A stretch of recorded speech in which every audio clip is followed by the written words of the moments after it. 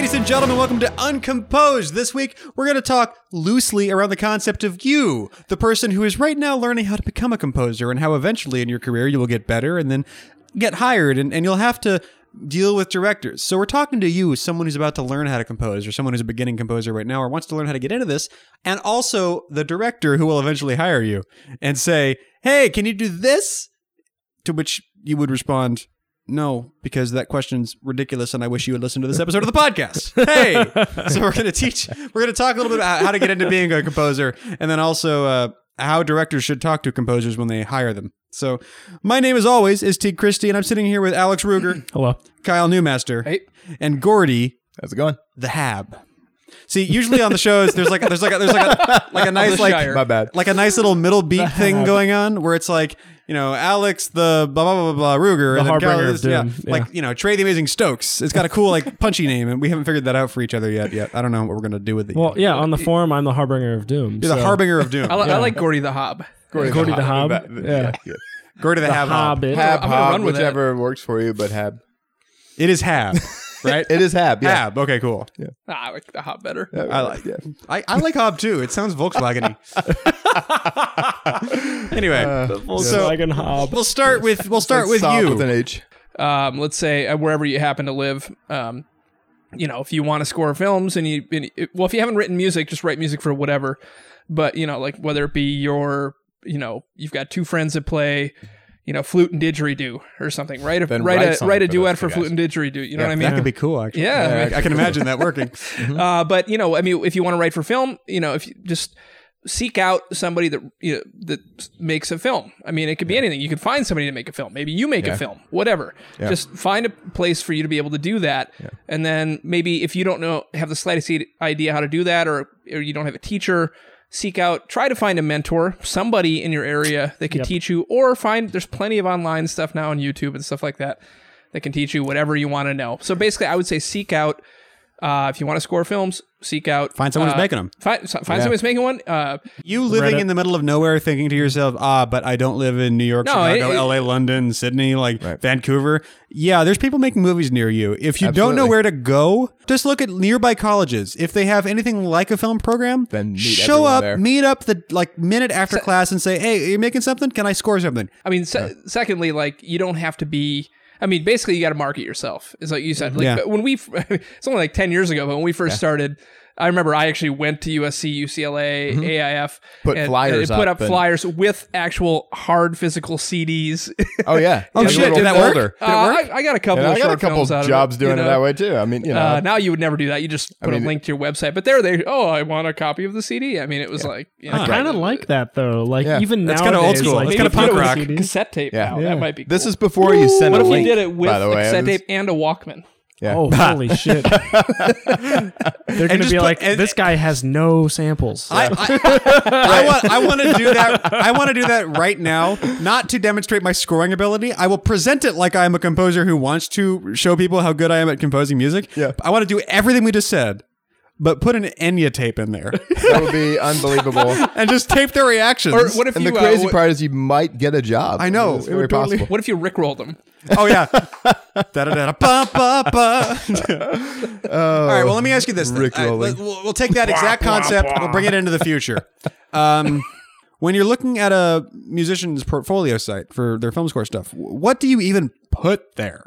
I mean, is it the sort of thing where it's just like, okay, here's 9 samples for 9 different types of scenes, or what would anyone even demonstrate with? I mean, I personally think that you want to demonstrate what makes you different than the rest of the crowd, because there's a lot of people, and I see this all the time, and I mean, even when I was first starting out, I did the same thing, and I mean, you can get some success out of doing it this way, but more likely not, of folks having a demo on their website where it's here's my John Williams sound, here's my Danny Elfman sound, here's my Hans Zimmer sound, here's my this, and I mean, all these sort of I guess at best second-rate versions of somebody else's thing, right?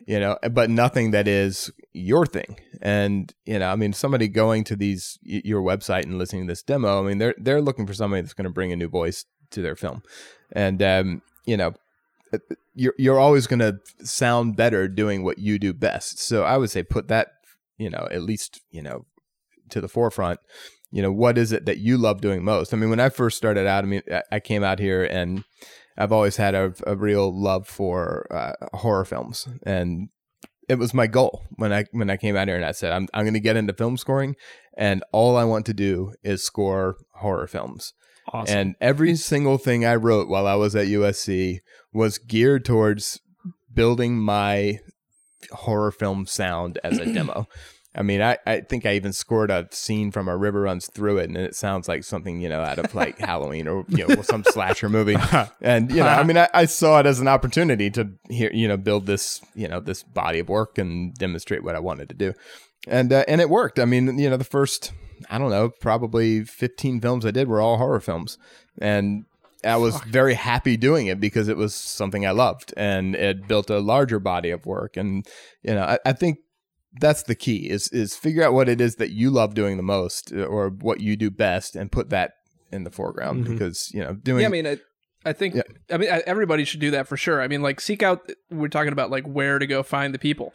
Like, right. When you liked horror films, I don't, like you said, like 10 years ago, there probably wasn't tons of websites with filmmakers all over the place. But, starting like 5, 6, 7 years ago, that started happening. Like, I remember when I wanted to get really into sci-fi scoring, I was mostly scoring, and I like scoring every kind of film, but I was doing dramas and comedies, and I wasn't getting any big epic type scores. And I was like, I love sci-fi and adventure. And so I had a mentor. I think you studied with him too. Yeah. I think you told me about him. What's his name again? Mark Zickery. Yeah. Who had a mentoring thing. And his whole thing was like, go find the people that are doing and he suggested seeking out the fan sites. And so I think now those are bigger than ever. Like when I first started doing sci-fi stuff, I went to the Force.net, which still exists, and found filmmakers that were doing Star Wars fan films. Right. And started doing that. And I met really great people on there, actually. Yeah. I think that's, I don't think Teague and I officially met there, but I think Teague was on there at the same time. Force.net. Yeah, we certainly, met. Well, obviously through Ryan versus Dorkman. Yeah, through Ryan versus Dorkman. But I think, it's a, point is there's all these communities of fan sites where you can go and, let's say you're a big fan of, I don't know, Iron Man or something or whatever. Go find the fans of that are making the fan films and score them, or just find a way into your interest. And I think then what you're talking about, that will come out if you're writing music for something you're passionate about. Yeah, I agree. And I mean, and I think probably if anyone listening knows any of my body of work, a lot of people will probably think of me as doing doing Star Wars and doing that quote John Williams big orchestra kind of sound. But in all honesty, that came out of my love for trying to do horror films, and that's in fact how I met Michael Scott, because which is kind of funny because that asshole. It's funny because you were like a horror film guy at that point in time, and you were sci-fi. And I was doing, guy and I had just done a big Star Wars fan film. Where we did a big orchestra recording at Warner Brothers. You guys are like the film score equivalent of a little bit country, a little bit rock and roll. But no, we actually used that as a demo to show Mike and Ryan. Yeah, exactly. And they were like, we want to do a big orchestra recording for us.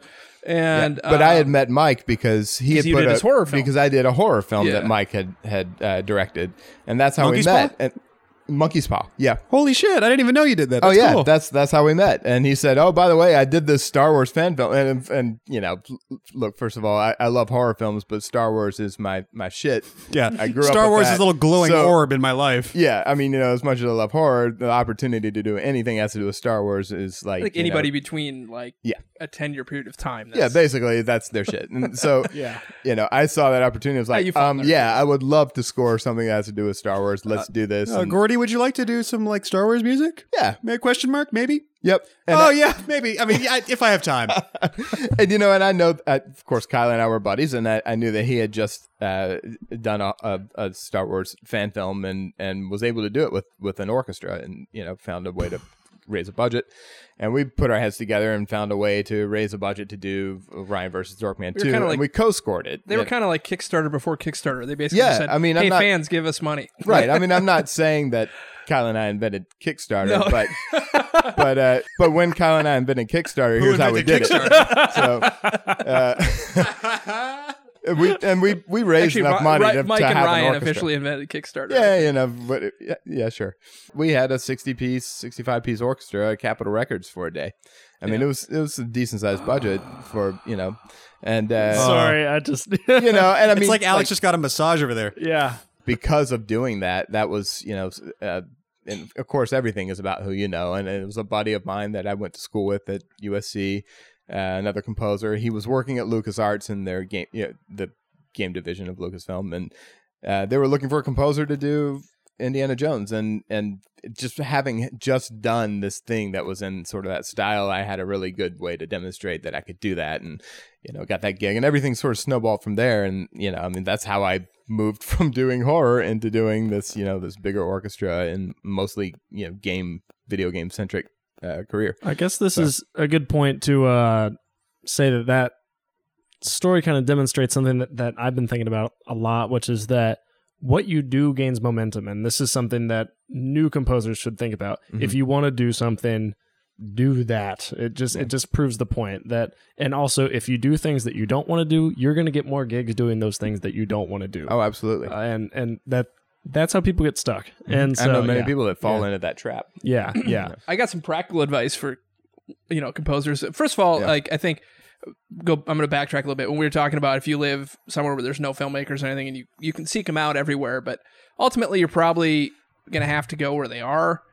So you might want to think about that as well. Like if you really, really, really, really want to do it, you might want to go put yourself in a community where people do that. And I would sort of connivingly LA is suggest a really good one for that. I would connivingly suggest not LA. I would say go somewhere where there's a lot of films getting made, but there's not a lot of composers. That's absolutely. I would say go Vancouver. Go to film school, like Michael Giacchino. Like go Vancouver, Fair go New York even. I mean, there's way more filmmakers than... All right, guys, I'm out. I'm out of here. Yeah. You can telecommute. Well, I don't know. I mean, Alex, you just moved to LA. Yeah, I don't know. To date this podcast, this is Alex at a certain point. Yeah, But 6 months in. My If you could impression give is 6 that- months ago you advice, what would you tell 6 months ago you? Yeah, because I saw you like 6 months ago. I want to know what. Yeah. What have you learned? Oh man. Demonstrate progress or we'll kill you. I guess one bit of advice is be really prepared when you come out here. Yeah. And like prepared to hit the ground running. And also as a general note of advice, and in my case, the internship that I did, it has definitely helped me, but I expected more. And so don't expect anyone to care is my point. Right.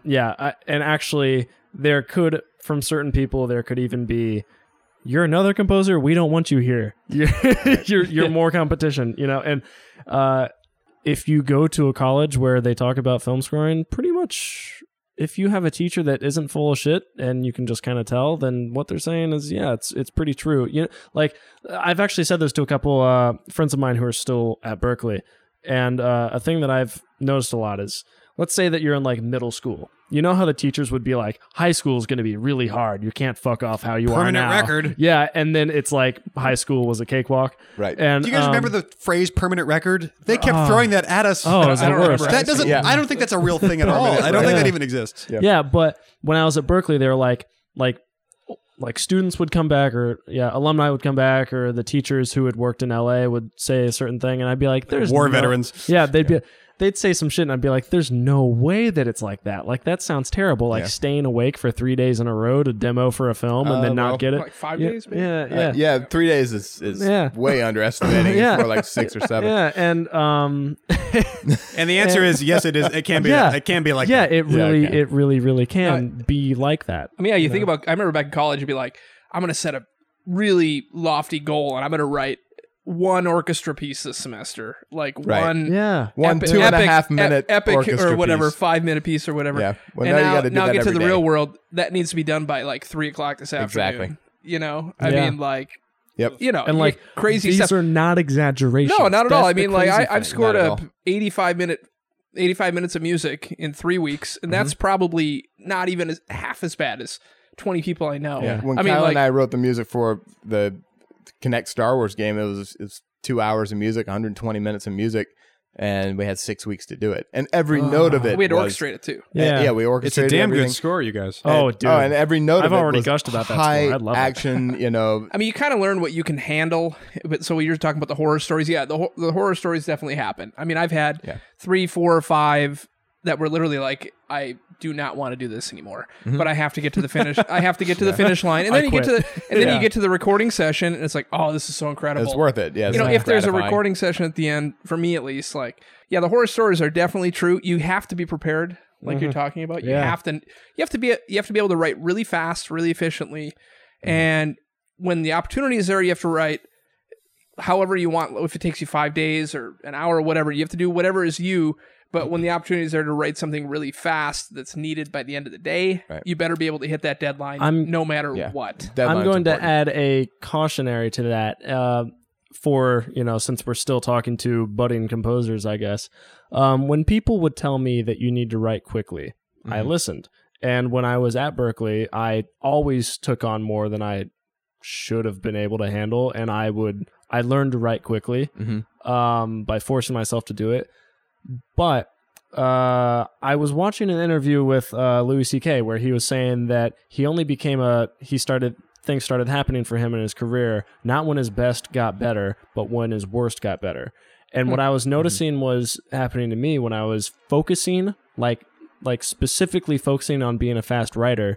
I was finding that when people say you need to write fast, they don't just mean fast. It needs to be really good fast. Right. Well, And so that's where the training comes in. And the only way to do that is not to write fast, but to write really well. And the speed will simply come with that. And when I say training, craft. I don't necessarily craft. Yeah. I don't mean training like you absolutely have to have gone to this conservatory or that college or whatever, but you have to have studied or listened or whatever it takes for you and your ability to get from wherever you're at to being able to do Familiar that. and comfortable. Yeah, I mean, I don't care if that's you sitting in your room by yourself for 2 years looking at scores. I mean, Yeah. whatever it takes for you to get to the point where you're ready. I'd say if there's two absolute, you must do these things, and it's obvious. But first, you got to score things, and then you have to score dramatic things. I'm actually going to come around to that. I have a point that I want to make with that. But then the other thing is, if you want to write orchestral film music, you got to have your nose stuck in a scorebook. Absolutely. You've really got to study it. But and your ears. Yeah. glued to, You got to listen, listening. and you got to go see orchestras. That's another big point. Yeah, But understand how they work. Yeah, my point about scoring things, and this is, again, it sounds obvious, but I've every now and then I jump on Reddit and I'll find like some some freshman in college, and I'll give them Young Turk a critique or whatever, because Right. I was just recently there. I do that on RVFX all the time. Yeah. Preach it, And, brother. And what I've found a lot is that a lot of young composers will score trailers or things like that. Yeah. The number one thing that I always repeat as advice is you are a dramatist. That the number one thing as a composer, and not even just a film composer, and that's the thing that a lot of people forget, is that the key to writing music, and especially arranging music actually, is drama, which is, tension and release, and all of those basic tenets. And I just think it's worth mentioning, because those are a lot of things that when people are inspired by like the big loud noises of the Inception soundtrack, they want to do those, and they forget the finer points, which is that you're not just making big loud noises, you're supporting drama, you're being a dramatist. Like I would actually suggest that you even go take an acting class so that you can start to access emotions, sort of. Sure, I guess, or a music improvisation class, because you learn how to express emotions within parameters, and You're that's not really on what all the filmscoring is. time. Sometimes you have to be there, but not in anyone's face. Yeah. Right. Well, it sounds like the distinction you just made about the trailer is really interesting, because I hadn't thought of that, because I'm not the kind of person who I guess would. But when you say that, it reminds me, like, what a trailer is doing is basically a montage of intensity when you come right down to it. Especially, I think what you're talking about is that kind of a thing.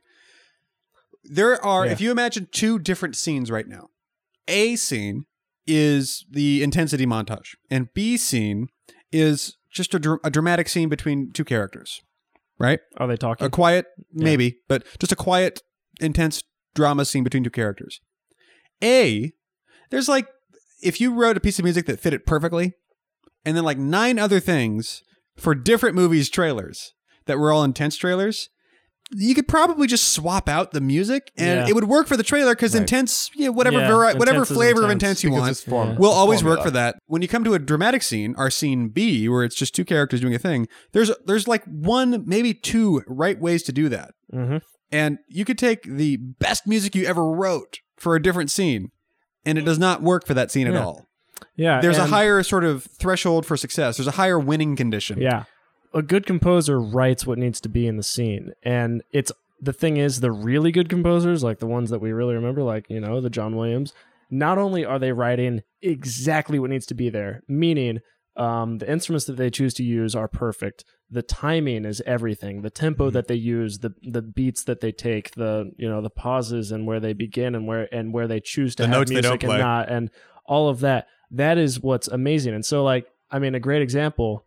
Like, I asked if it was the theoretical scene was with dialogue because that's it. That if you can't score dialogue, you're not going to do film composing. Yeah. Like, so that's why I hate when I see so many younger composers doing trailers. It's like there's no dialogue. Right. There's no. Well, not only is there not Yeah. dialogue, but I mean, trailers are by their nature formulaic. Right. I mean, they literally are to the second. And I mean, Right. even the music is that way too. I mean, the first 15 seconds are this, the next 15 seconds are double time, and the last 15 seconds. To not belittle trailers a little bit though, because Yeah. we don't like. Yeah. No. We're not trying to shit on people who compose music for trailers. is- If you it are is learning difficult. to be a composer, For here's- film. trailers Here's are the the wrong thing. form to practice. Unless you want to write trailer music, Unless that's you what you wanna- want to do. exactly. Which is a And very there is specific skill. and there is a lot of work Just to be like done. writing in music for video games is very different than writing But- music for film. Trust me, there's But a you can human make- on this earth who is the best at writing trailer music. Oh, absolutely. There's a yeah. lot of people that make a lot of money writing trailer music. So. Yeah. Yeah, and that's why we're saying, go find a student film or something, because even though it might be like even shitty acting, that's still better than nothing Yeah. because You don't care. Yeah, and also it's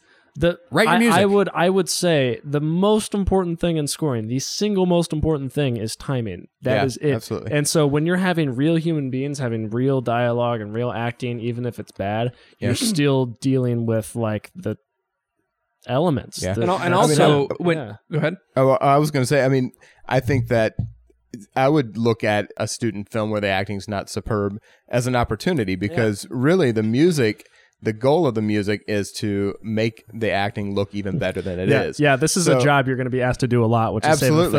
film. Yes, save the movie.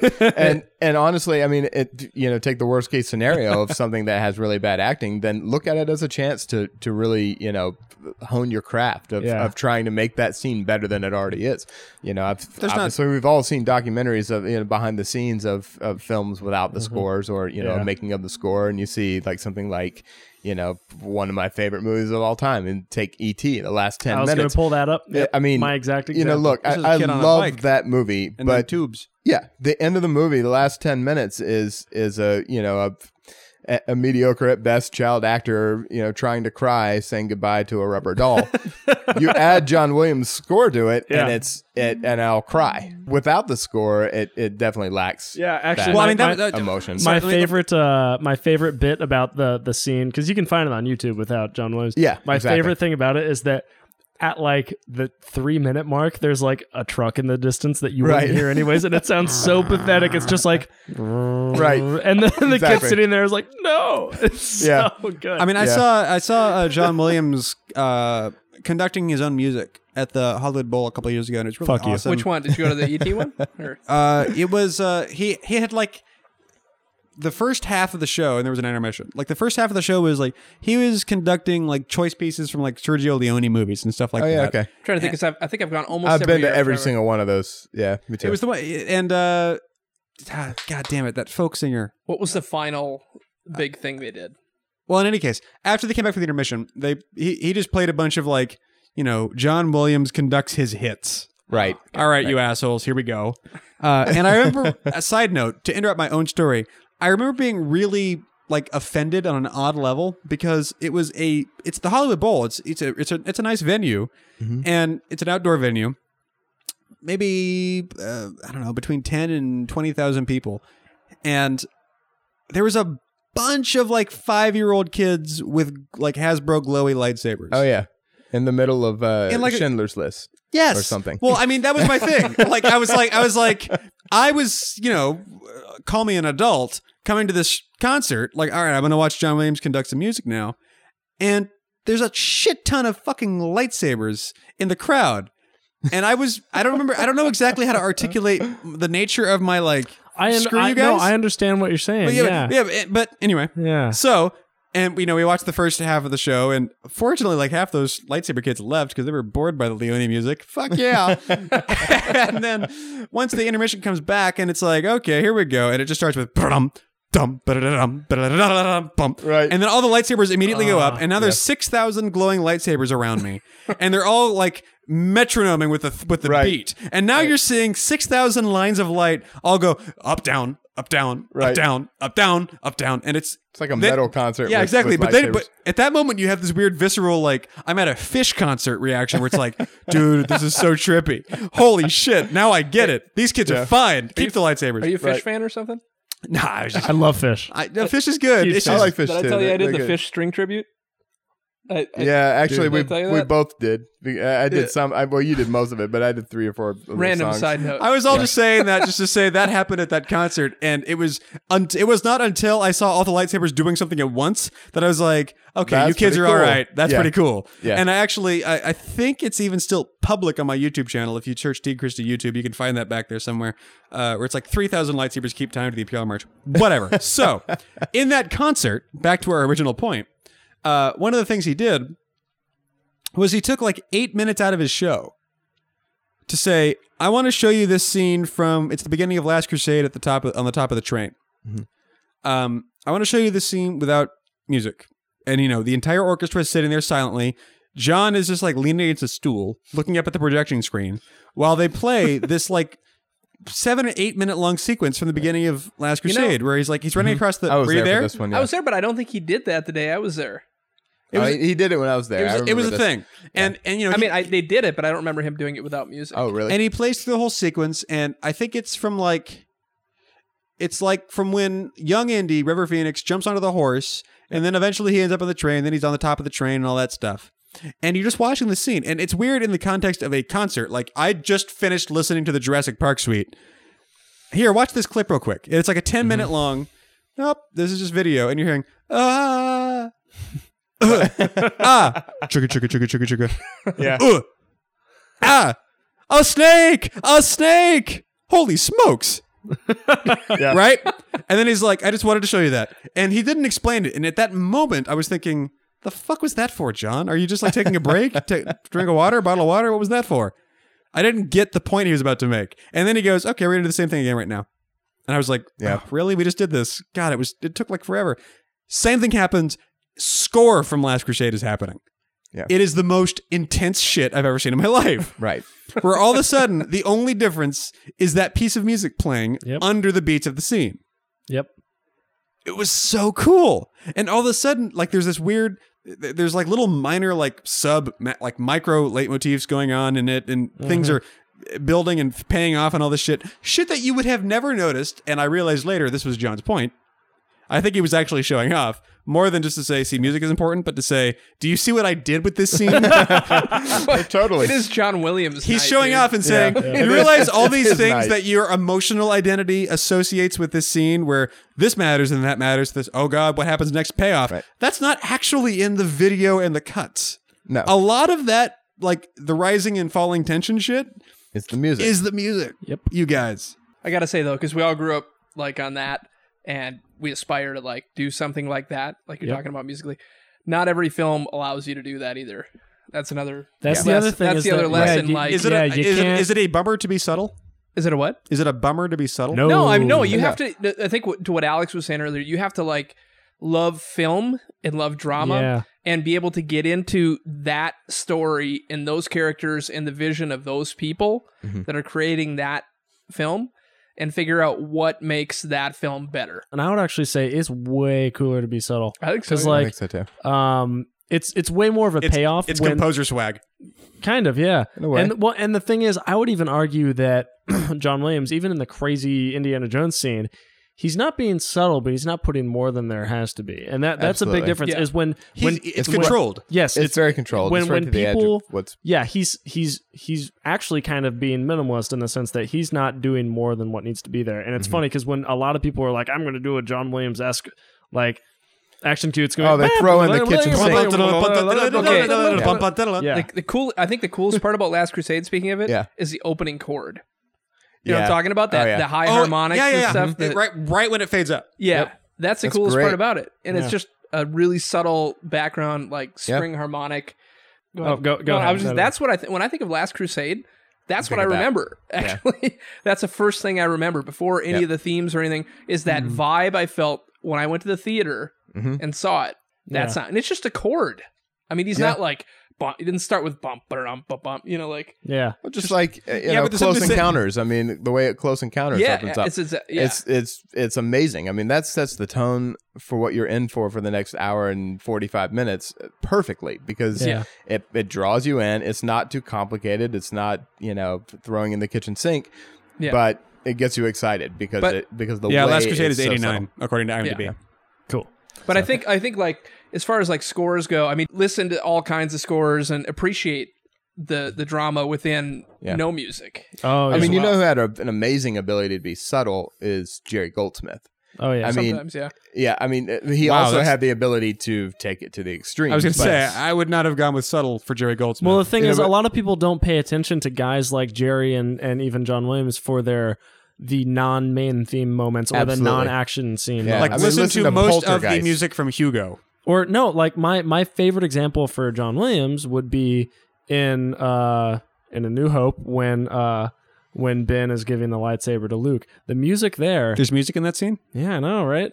Yeah, There you and go. it's- Your and father it's- wanted you to have this when you were old And enough. if you pay attention Is to that it, like English horn or something, or what? no, it's weird music. It's very very odd, but like, it again, it's like he's. Are you shitting being- me? There's he's- music in that scene? Yeah, he's being that's he's totally being music there, subtle, but it's kind of it's just it's a hinting very at a very sort of Yeah. off, just a slightly it's a very off kind of weird thing. cue. Yeah. And those are the types of cues that I always point people towards because it's like, okay, so the main crawl is cool, but like I think that's what people never think when get you to do say that. John Williams, but I Yeah. mean, some of the underscore stuff is what's most impressive. Well, what about Jerry same- Goldsmith there? I mean, Poltergeist is an amazing example. I mean, he wrote essentially this childlike, sort of Half lullaby nursery rhyme. Yeah. And I Yeah. mean, and the way he treats it in the first, 40 minutes of the movie is very subtle.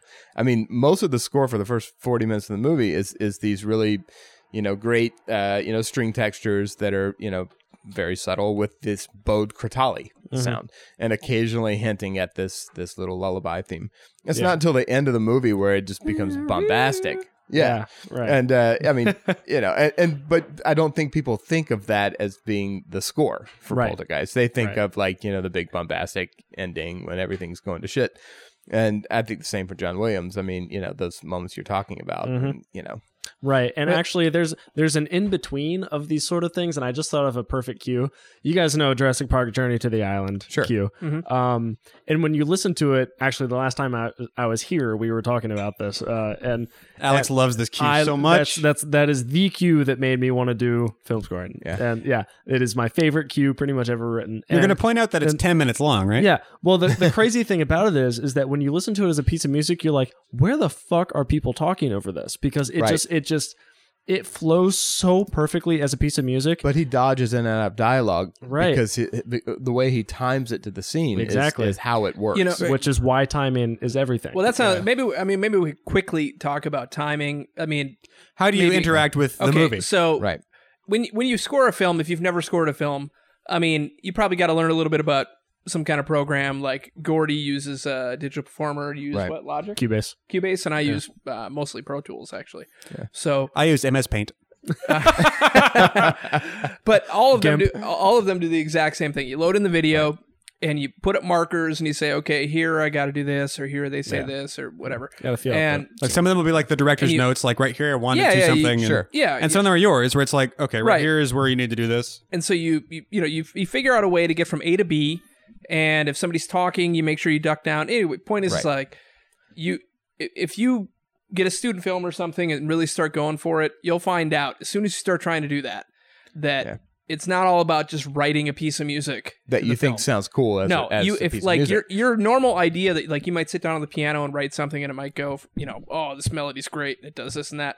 You get all the way through it and okay, you know It is what? not interacting at all. It doesn't at all. Maybe the first part does, but I can't get to part B. Okay, you know what I have to do? I have to just make part A the main thing, and then I got to kind of move around over here, and then you know what? Basically- Maybe I got to go back to part A again. Maybe part A is it. You know, I mean, you got to think about like how does it work with the film? It's not just about the music. Can I ask It's you a really about- specific question based on that point? Because I Yeah. always wondered about this. You know that when, John Williams is working on E.T., Right. at some point, he spent a tremendous amount of time just coming up with bum, bum, ba, ba, ba, ba, bum, bum. And like, okay, that's going to be a thing. I have to make sure that this fucking goddamn motif shows up every time and it's always great. Sure. I always wonder if they feel beholden to that same feeling of judgment for the incidental music. Wow. Or if they're just like, I know that right now my job is just to fill time. No, and no, if no, they no, feel no. like... No. Here, based on No. this conversation, I'd say that at least composers have a lot more respect for the incidental cues. Oh, that- absolutely. that Like underscore. you figure out, it's funny. Like you start out, like when you start scoring a film. I mean, you guys might. I think we're all kind of the same. As you watch a film a bunch of times, right? Then you sit down and you actually start scoring it when you get the final cut, or maybe before, whatever. And you write Final cut. sometimes what's you don't that? get that till later. But final cut meaning it's not going to change from the 90 minutes to 60. I was minutes waiting or for whatever. notes when I first saw that Right. movie on Netflix. Okay. Yeah. Like, but wait, what? We're done? But I mean, you start out and you like basically, okay, I got to write this theme and this theme, and and these are what are the main like you in your journey as a composer of figuring out what's important in the film. Every time you watch it and you work on it, you figure out more about the film. I mean, your understanding of the film when you first watch it a couple times is pretty shallow.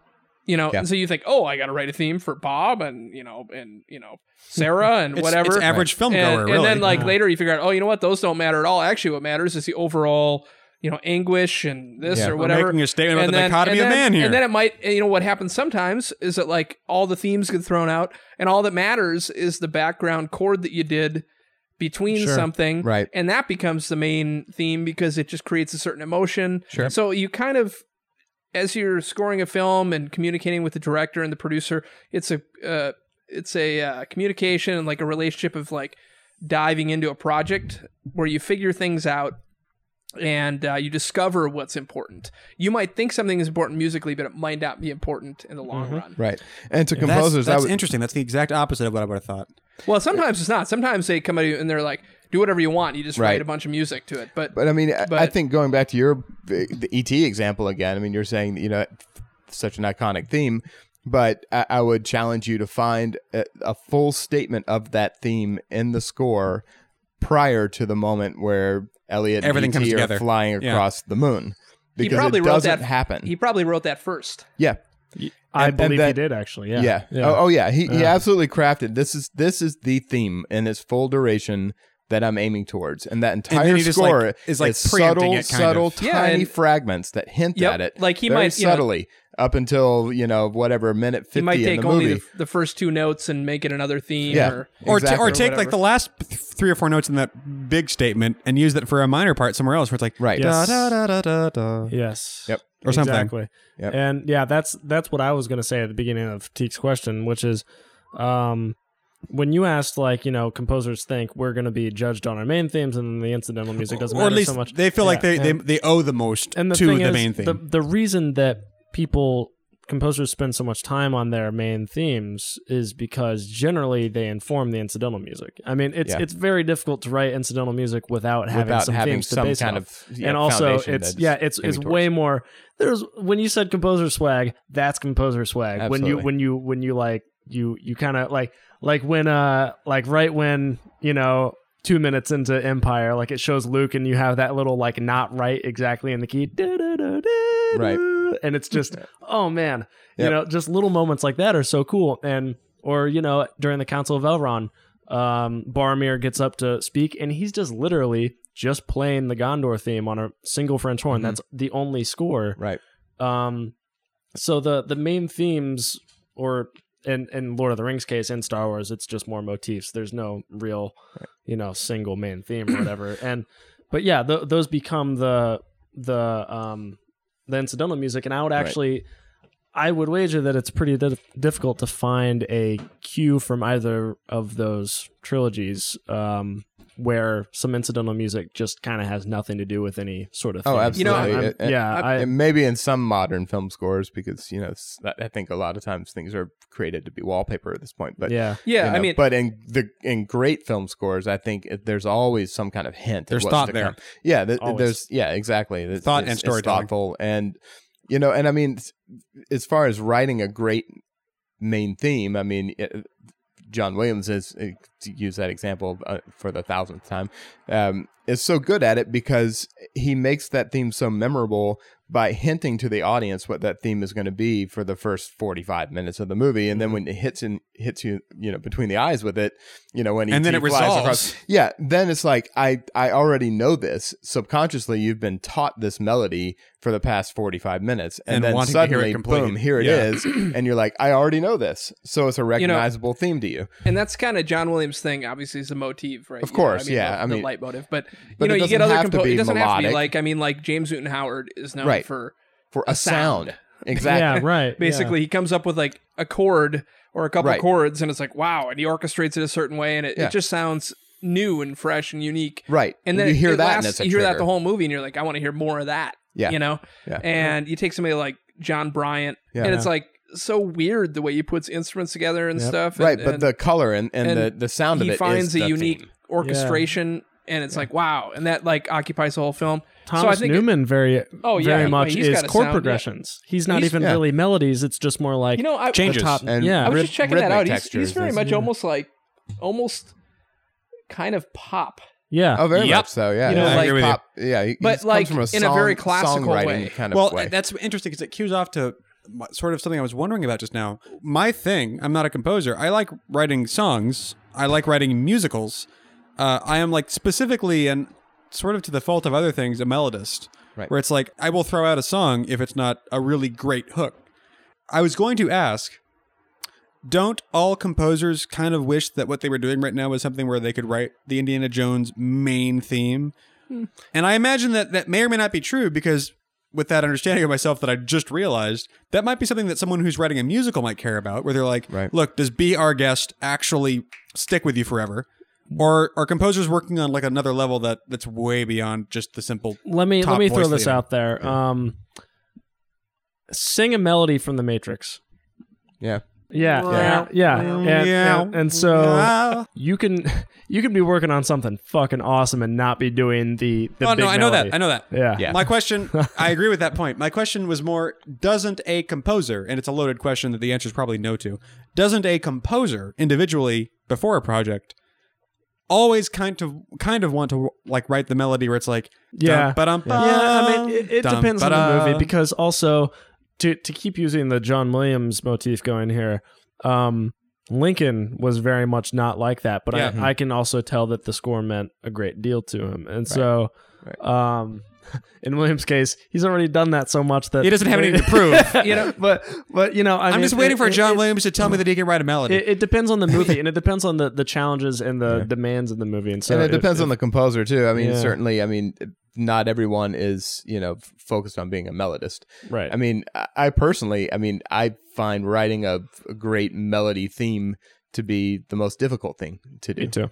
And I agree, but that's the fun part for me. But then again, I do a Right. different thing. You guys do things at a higher right, level. and when I do write, what I am writing, the things that I think or hope will impress people most are the things that I find to be really crafty musically, like writing a really tricky fugue or something like that. And And it's the almost director's like this sounds like ass. right, exactly. Damn it. Wait. When Yeah. you say crafty, are you referring to like, are you talking about orchestration or Yeah, like melodies you- or like harmony or orchestration, changes or what? all of thought that, out. all of that. Yeah, just very thought out. Like every little tiny note counts and everything's This is a bouncing. It's off. like complex it's like piece of music. painting, Counterpoint. basically, Yeah. within Yeah. its confines. Yeah. Those types of things are the things that I'm writing that I'm hoping other composers will hear and go, "Holy shit, that High was awesome!" five, bro. And Yeah. and the things that High the fumph. big the high fumph. forgot how to say high the in big German. melodies are those are the things that I don't even think about, and then they just come like Yeah. in the last minute, like, oh my god, what am I gonna do? And then boom, a theme comes to my You know- head.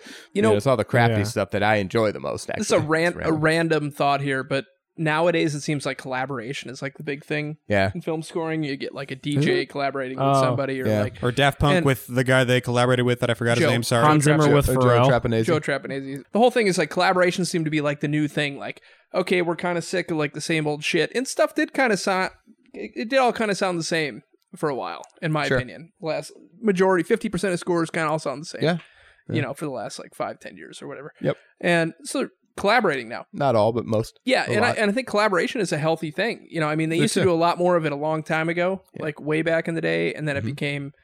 Like, Yeah, when there you were know, studio composers. Yeah, it I was mean, like there multiple were people, and lots they- of people working on the and they same had film together. Yeah, and they had a guy who was listed as a composer. He wasn't even the composer. He was like actually like the music producer, supervisor guy, whatever.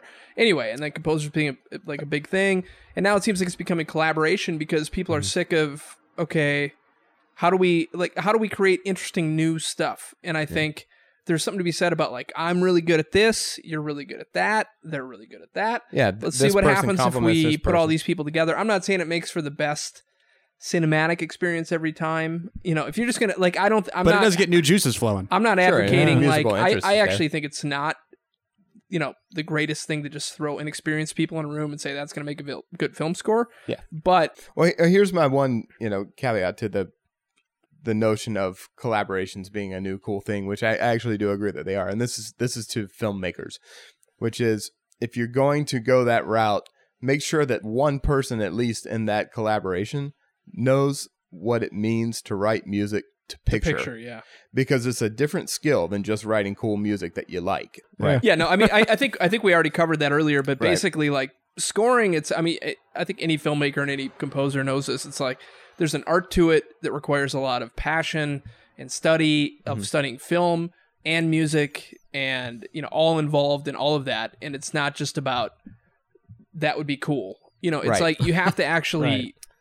know what. Then there's a lot of skill involved. Once you already feel that, you have to like dive into. So pick somebody that has passion. If you're a filmmaker, pick somebody that's interested, and make sure they know what they're doing. Yeah. And if you're a composer, make sure you know what you're doing. Right. Learn all the programs, learn all the technology, learn everything you can about music. And Well, I don't know how much energy you guys have left, but that kind of handily brings us into the second point we wanted to address there, which was maybe I did that. I don't know. no, it's okay. We've actually been That's floating the- there, and that's I've just the been long like, ago teacher in me. I'm no, sorry. no, you're killing it with the sort of directing conversation thing here. But like for the last 10 minutes, we've been floating towards this, and I've been tapping my fingers like the emperor, like yes, go for Here it. it comes. But the last, in the beginning we said, and directors hiring composers. Mm-hmm. How do you talk to these people, these arty guys with their ideas of what they have to do? Like, at what point? My number one thing is directors, please do not, even if you think that you have musical experience, or even if you do have legitimate musical experience, please do not speak in musical terms. That's the number one thing that tends to, at least in my experience, my limited experience, really sucks. I mean, when they say something that they're trying to be specific, but they use a term that's really specific, yeah, and or now you're it's like, really wrong. And what I Right. would much rather it be is like basically basic rule of thumb. Talk to us and what the music should be achieving. tell me what you Talk want. about the tell me emotion, what you talk want me about- to paint a picture of. Yeah. Yeah. Don't tell me what colors to use. Yes, Yeah. there you go. And the number one thing, like, if you can communicate it without music, great. If you need to show us temp music, like I love this score, and here I put the score to my film, and I like the way it works here. Just realize that you're hiring a composer to do something different. They're not going Right. to score that exact thing. So you're hiring or bringing on that person to do their thing. So make sure you like their thing. Right. First. Make sure you like their thing. You like them. Yes. Make sure you communicate well with them, and hopefully you'll work on many projects together and develop a way of communicating, just like anybody with it's any a relationship. Relationship, yeah. You know, and but basically understand that if you had The Dark Knight Rises in your score, in your temp in your picture, and you've got this guy over here doing this, he's not going to write exactly The Dark Knight Rises.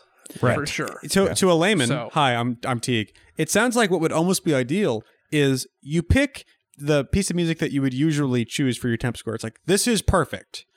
and then you show your composer, think Neptune for this part. But then when you're editing it, don't use Neptune there. Use something Yeah, that's like your right. Yeah, What I was second just best. gonna say. Something Yeah. that you don't like, so it's kind of always not I would right. Don't fall in love with a piece of music. Only Yeah. use temp music to communicate the emotion you're looking for to your Right. composer. Yeah, Not- for the not- editing not the process, exact just Throw it drop out. something in there that doesn't Throw it work out. right. No, I would even say just don't put music in your edit. Well, they have to. Just for do that. editing purposes, they have to Yeah, have yeah, something there. Just Really? I would say, Yeah. Oh, as just someone for- right now who's okay. treading the line, who's not a Or- pro editor or pro composer, I would say, directors, what I think you should do is pick the music you think is kind of rightish. Show that to your composer, and then then ditch edit it. with I got an- edit with something that's like kind of aggravatingly not perfect for you. Here's another idea.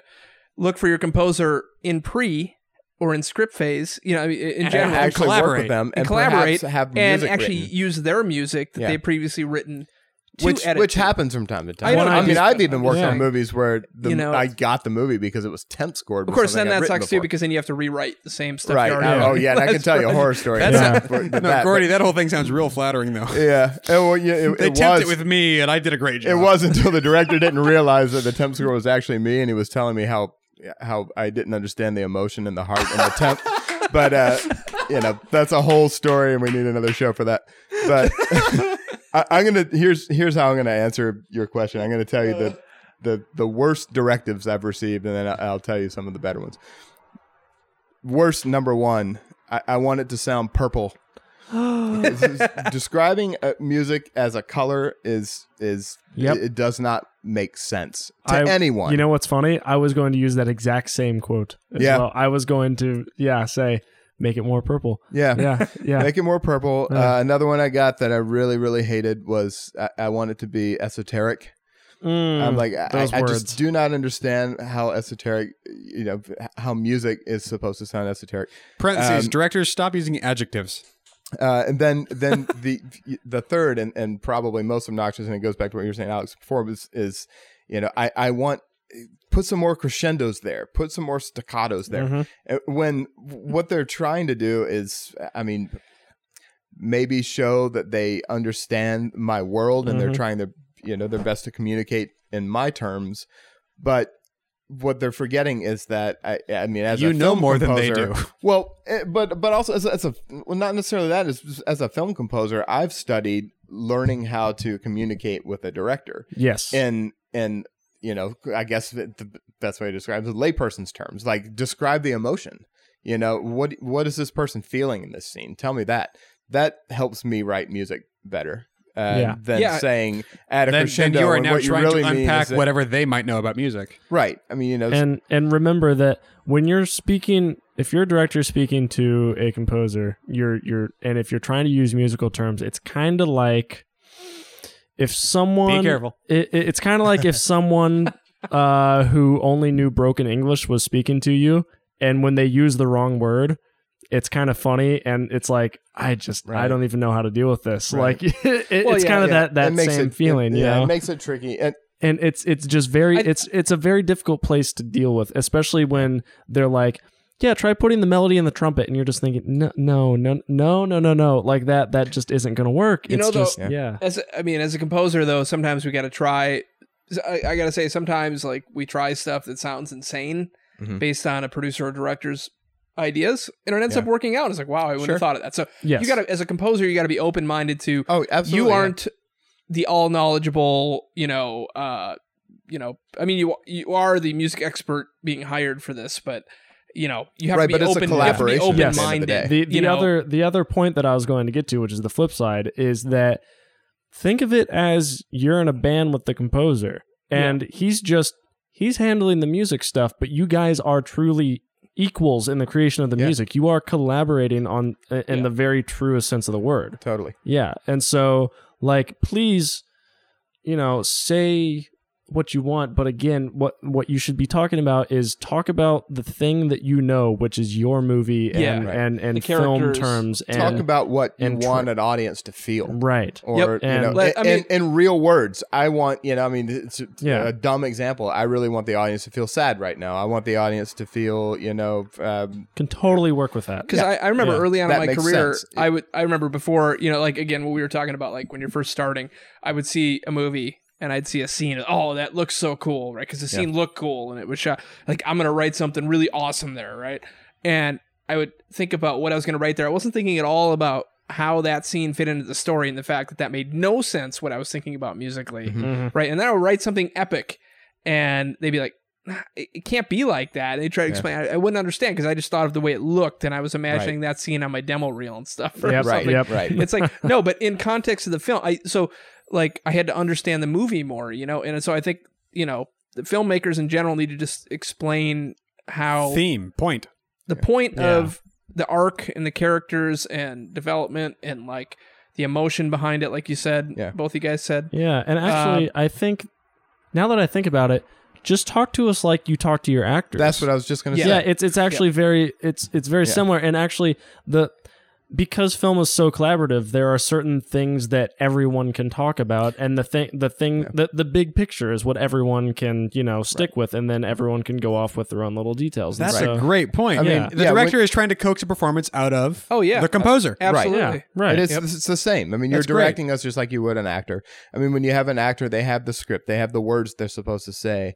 But what's behind those words? What's the backstory? Right. That's the things that the director is explaining to the actor. Like you should be feeling this in this moment. You're kind of frightened, but you're hoping this is going to happen, so you're a little hopeful or whatever. We need to see some of that. Right. And so the actor's job is to try to synthesize that into their thing. And with sometimes their face. But the music is really going to bring those points. Yeah, across. and sometimes so say the same thing to your composer that you would have said to the actor. Because sometimes films don't bring out what the director's vision is, and maybe they don't want to accept it, or something. Sure. But if they can and say like, okay, I didn't get that performance I wanted, that's when the music can actually bring that, like you said, that can bring that out. Like, okay, that actor didn't understand what I was going for. They made it feel like this. I want it to feel like this. Yeah. Can we try that in the music? Even though it doesn't look like you should do that. You shouldn't make that feel tense there, but there's supposed to be some underlying tension, so just do it because that's what's meant to be there. Well, now let me approach the same sort of thing from a different angle. Talking, to a director who's about to hire a composer and work with them. Mm-hmm. What if we are not trying to avoid incompetence on part of the director in terms of how you interact with them? What if we're trying to avoid disappointment? What if the director is talking to a composer who isn't doing the thing that the director wants, but supposing that the director is doing their job right and communicating correctly? How does a director tell a composer, listen, I don't know how else to tell you this. I need it to sound like that, not this, in clear terms. If we're imagining that they're communicating correctly. Honestly, the when it gets down to that point where their communication is completely broken down, the best possible way to explain it to a composer that's not getting it is to play musical examples that are like what you want. Fine. Go back to temp. Yeah. Go back to temp. Yeah. Sometimes I've been in situations where I just could not. The director and I could not understand each other's revisions and language. It's like, no, we're not there. And honestly, the temp was the best guide I had. I gotta say though, man, sometimes that doesn't work though. It's one or the other. It's like, because I've been in situations where the temp is one thing and I'm copying the temp and they're trying to explain to me, but ultimately they don't hear what I hear in the temp. I hear they could always the fact that it's guitar and doing these triads and stuff, and they hear this underlying other thing that I barely even hear. Or they hear what that particular music, what they relate it to. Or they remember that from the 8th emotion grade from the movie that it was from. So it's it might relate to them with their experience in life different. So it's sometimes temp helps, but sometimes it doesn't, because sometimes you hear a different thing out of temp. So I think that's where that's the interesting thing about film is like when you find people that you collaborate with well. Yes, it's great. Then you stick with them. It's magic. If that's don't, those magic relationships we can see. It's not like the first person you ever work with in every part of the film you have to keep working with. Right. Yeah. But that's the problem, I guess, in independent film. It's like you're doing people favors and all that stuff. That also, what you were saying reminds me of a situation I was in where I kept getting closer and closer to the temp and they still weren't satisfied, and I was like, dude, I'm gonna get sued. Like, like I think we've probably all been down that road. It's like I'm right here, and either we got to go in a completely different direction, or you just got to accept what I'm giving you, because I can't get any closer to Parentheses, I once, one of my buddies is a filmmaker. 40 of my buddies are filmmakers, but one of my buddies is a filmmaker, and they showed me their short with their original score, and I'm like, oh, you told the composer to work with Bittersweet Symphony, didn't you? Yeah. It's like, wait, how did you know that? It's like, because I'm listening to Bittersweet Symphony. It's Yeah, the same with chord one progression. note It's the same change. Yeah. instrumentation. It's everything. Yep. And Yep. and you know, in those situations, what really is happening there is a communication breakdown, Yep. because Or there's tempo. I guess something about Again. Bittersweet Symphony that the director really liked, but the composer didn't get it. Yeah, again, And so this ultimately is- Well, it's they back to settled on it's back to a the ripoff. director. If you were working with a composer, imagine we're now sympathizing with the director, not the composer. Right. Yeah. And they're not doing what you want them to do. Yeah. Break glass in case of emergency. What do you say to the composer? Do you say, listen, stop everything you're doing. I don't like any of your ideas. We need to start over? Yeah. Or do I you think- try to tweak, or what do you do? I think that comes down to personal preference. In my case, thankfully that hasn't happened yet, but I just started. Oh, give it a pretty year. much. Yeah, it'll happen. But yeah, I would prefer, just because this is how I am, I would prefer them just to be completely honest and Yeah. just be completely straightforward and say, this is not working and we need to try something new. Not be a dick about it, just like not beat around the bush Right. and Right. let's figure something out. Because again, it's a watch the cable. Because again, it is a collaboration, and even though it can become tempting for the director to go all boss mode and go, no, I want you to do this. And of course, they are technically your boss. It's best, I think, probably to instead think, yeah, no, we're collaborating. And if it's not working, you too need to figure it out, just the same way that, say, a married couple might figure out their problems. Yeah, I you mean, know? I think it especially in up and coming, filmmakers with no budget projects and stuff where you're getting people to work for free and things like that. I think first of all, make sure you bring the right person on that's passionate in the get go. Yeah. Right. If somebody's excited to work with you, they really want to do it. They probably will go with. They're there for the collaboration. If you're bringing somebody on that's like, I don't know. Oh, it's free. Yeah. Man, another gig. they might not be available for it, and that's okay, Right. But just make sure you bring the right person on in the first place, and then develop that communication. And if it's not working, yeah, I think what Alex is saying, like, with either music examples or communication, just be peers, be buddies, like work it out. If you're not paying somebody their salary to, and I'm saying, like, I'm not talking like $50. If you're paying somebody like $50, I mean, that's still kind of the same thing. You know what I mean? Yeah. Like, see these Craigslist ads where like, I'm going to pay you $100 for 25 minutes music or something. It's like, Right. okay, yeah. you're still basically That doing takes it you for a month free. to write, You know what I yeah. mean? So I'm saying if you're not paying somebody like an actual wage to work like they would at a job, Right. like they're in it because they want to work with you and they Right. love your project. Yeah. So work with them. And Yeah. if it ends up not working out, then it is what find it is. somebody else But that's you at least should passionate about exhaust. meeting your You should at least exhaust trying to communicate. Yeah. In various ways, I and mean, give them the opportunity to make changes. Yeah, I mean, I would say to directors, I would say that a big part of your vetting process should be, once you've already decided, hey, I like this person's music, then the next step in your vetting process should be sitting down and actually just chatting or having a beer or whatever it is. Figure out quickly if you're able to have a real conversation and talk. Yeah. Because that's going to be the key, is whether or not you're capable of communicating. And then to composers, I would say that, look, it's not just the director's job to communicate to you. It's also your job to communicate to the director what you're capable of, first of all, what's possible, what your music can actually do for the film. And this requires this obvious knowledge from the composer's part, what music is actually capable of doing. And then learning how to coax out of your director good direction. I mean, it really comes down to, like, if you're getting, directions like, I really want it to be more purple, then the composer's job in that situation is, which, I think when I actually did receive that color the track directive was purple. to, like, throw something across the room and get pissed and storm out. What I probably should have done is say, what does purple music sound like to you? What Show does me the- purple music. Yeah, what does the color purple make you think of? I mean, what emotion Whoopi do you Goldberg. feel when you think of that? I mean, it's almost Nicely like done. you're trying to, like, coax out of the director some words that help you understand better. And what also, they're looking for. I have 2 points. One, which was a while ago, when you were talking about the Bittersweet Symphony score, that illustrated the fact of what would have happened in that case was a director showed a musical example and said, I want it to sound like this, and the composer gave that to them, and that's not what should have been there. Right. And so that once again proves directors, just as a general rule of thumb, like happen to know less about what music they need. Well, just don't speak in musical terms. Even with temps, when you're talking about temps, what does it make you feel? Again, emotions is the playing field here. You know, don't talk about like I just want it to sound like this, because that's it might be what you want, but it also it can lead down that road. On the other It's hand, a though, dangerous road. Were they happy with it though? He was stoked, but the movie sucked. Okay, well, but he liked the music with the film.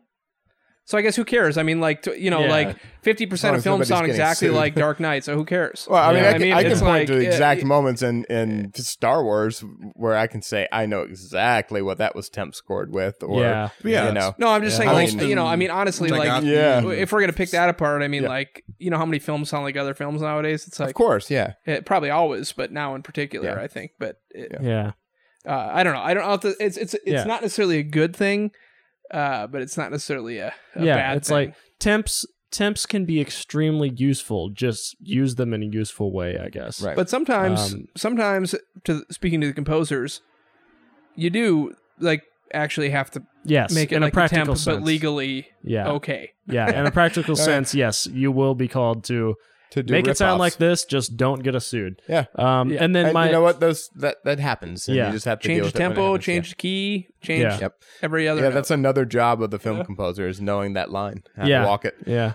But I would say a lot in many of those cases where a filmmaker is really in love with the temp, it may not necessarily be the temp itself that they're in love with, much less or rather it's the Something they remember about it. exactly like what they're associating with it, like Or they lived with it for 6 Bittersweet months. Symphony. It might have been because that was the song that was playing when they met their fiance or something like that, and they had this like emotional attachment to that for this purpose, so that's why they like that and think it serves this emotional purpose, even though it may not. Yes. But Bear in mind, even the Verve didn't get away with not getting sued for Bittersweet Symphony. oh yeah, no kidding. This is true. Yeah. We keep using that example, but Yeah.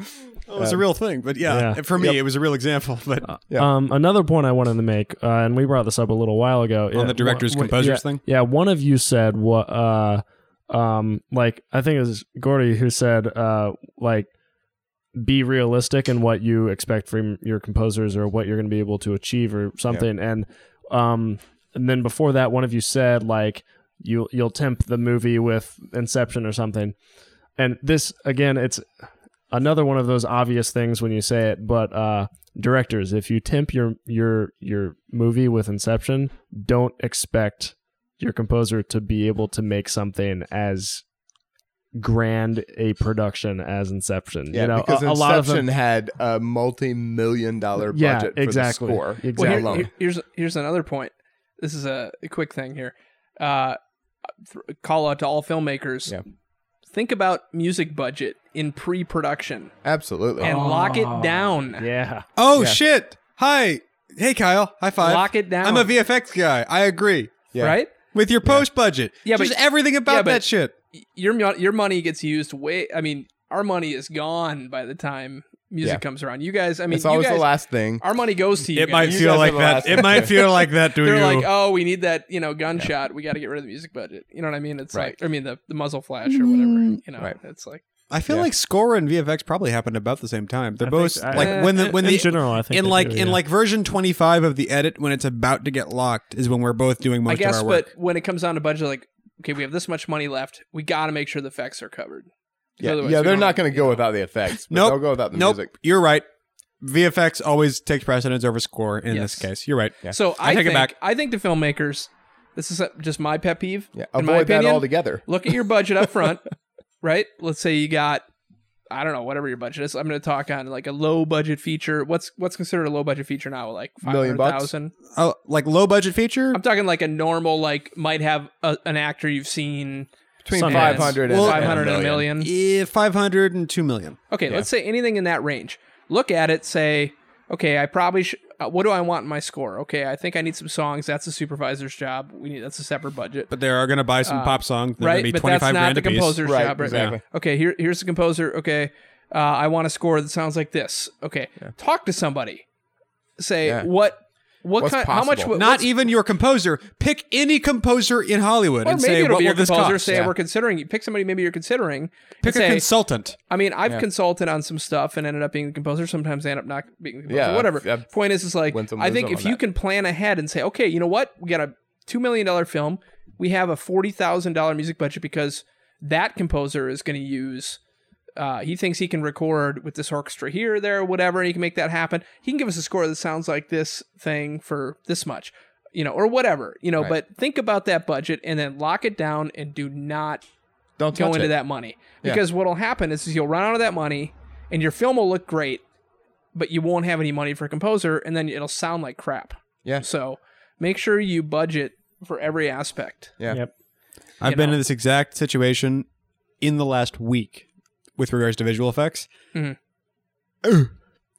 mean, you might find that one guy who will do it. will work a miracle for you and do a great job. But it's becoming less likely because now there's bazillions of films being made now. Of course. I don't know. How do you feel about that? I'm with you, I dude. totally agree. I mean, I mean, I tell you what, man. I Guarantee a paycheck. I like that. no, most of the people know- who are really good at this job, in this case, whether it is film scoring or VFX, most of the people who are really good at this job will not work for your budget if you've eked it away to nothing. Right. And now you're just like, I've got a great looking thing here. What I need is this last little piece, VFX music.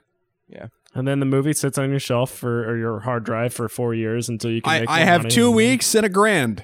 Yeah. Can you do mean, this? just Fuck off. Go away. budget up front. Find somebody because good composers will help you budget, and they won't be like, "Oh, give me 25,000. I don't know what I'm going to do with it, but I need Yeah, 25." they'll No, I mean actually itemize they'll it actually for you so you itemize know it. what- I mean, I get this much money is going to go to 45 violin string players, Yeah. and I'm going to record at this studio. And if you give me a little more, I'm going to record at this studio. And when I'm done, I can buy 6 Subway sandwiches. Yeah. Kind of. I mean, seriously, and then ultimately what happens usually for a good composer is like they say, I'm going to keep this much for myself.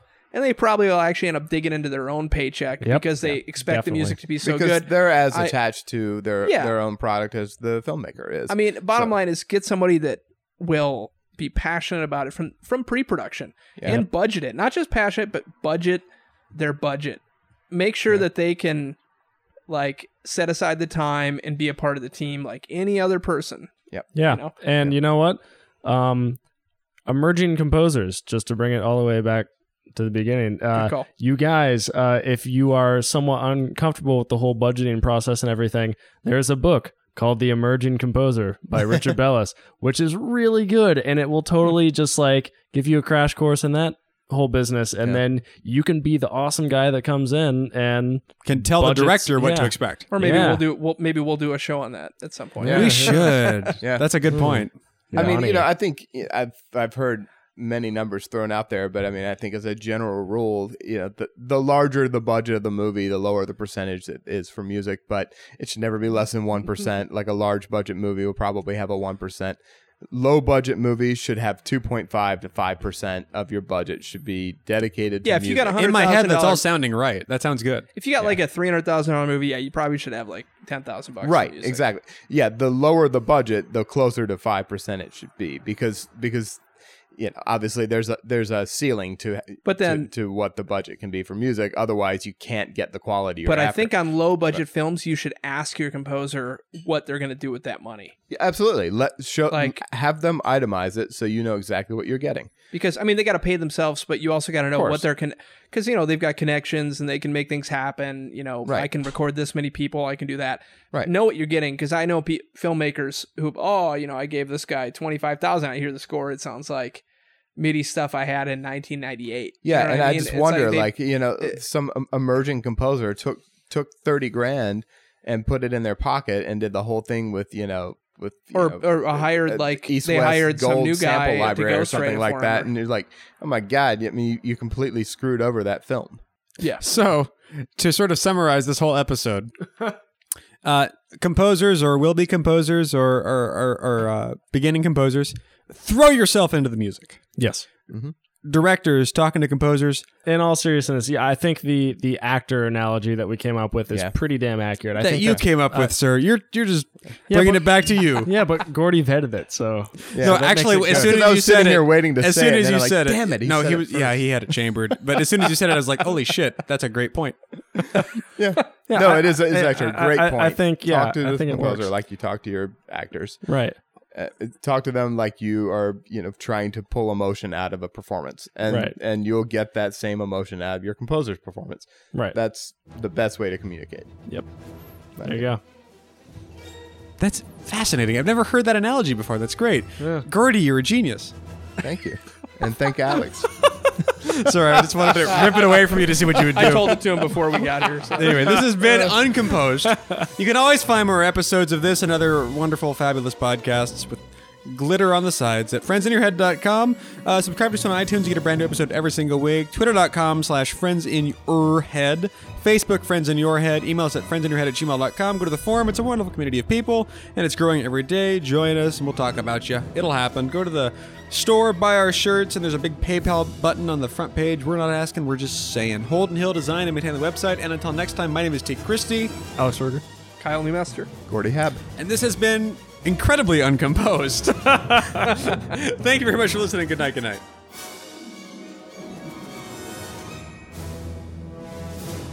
friendsinyourhead.com.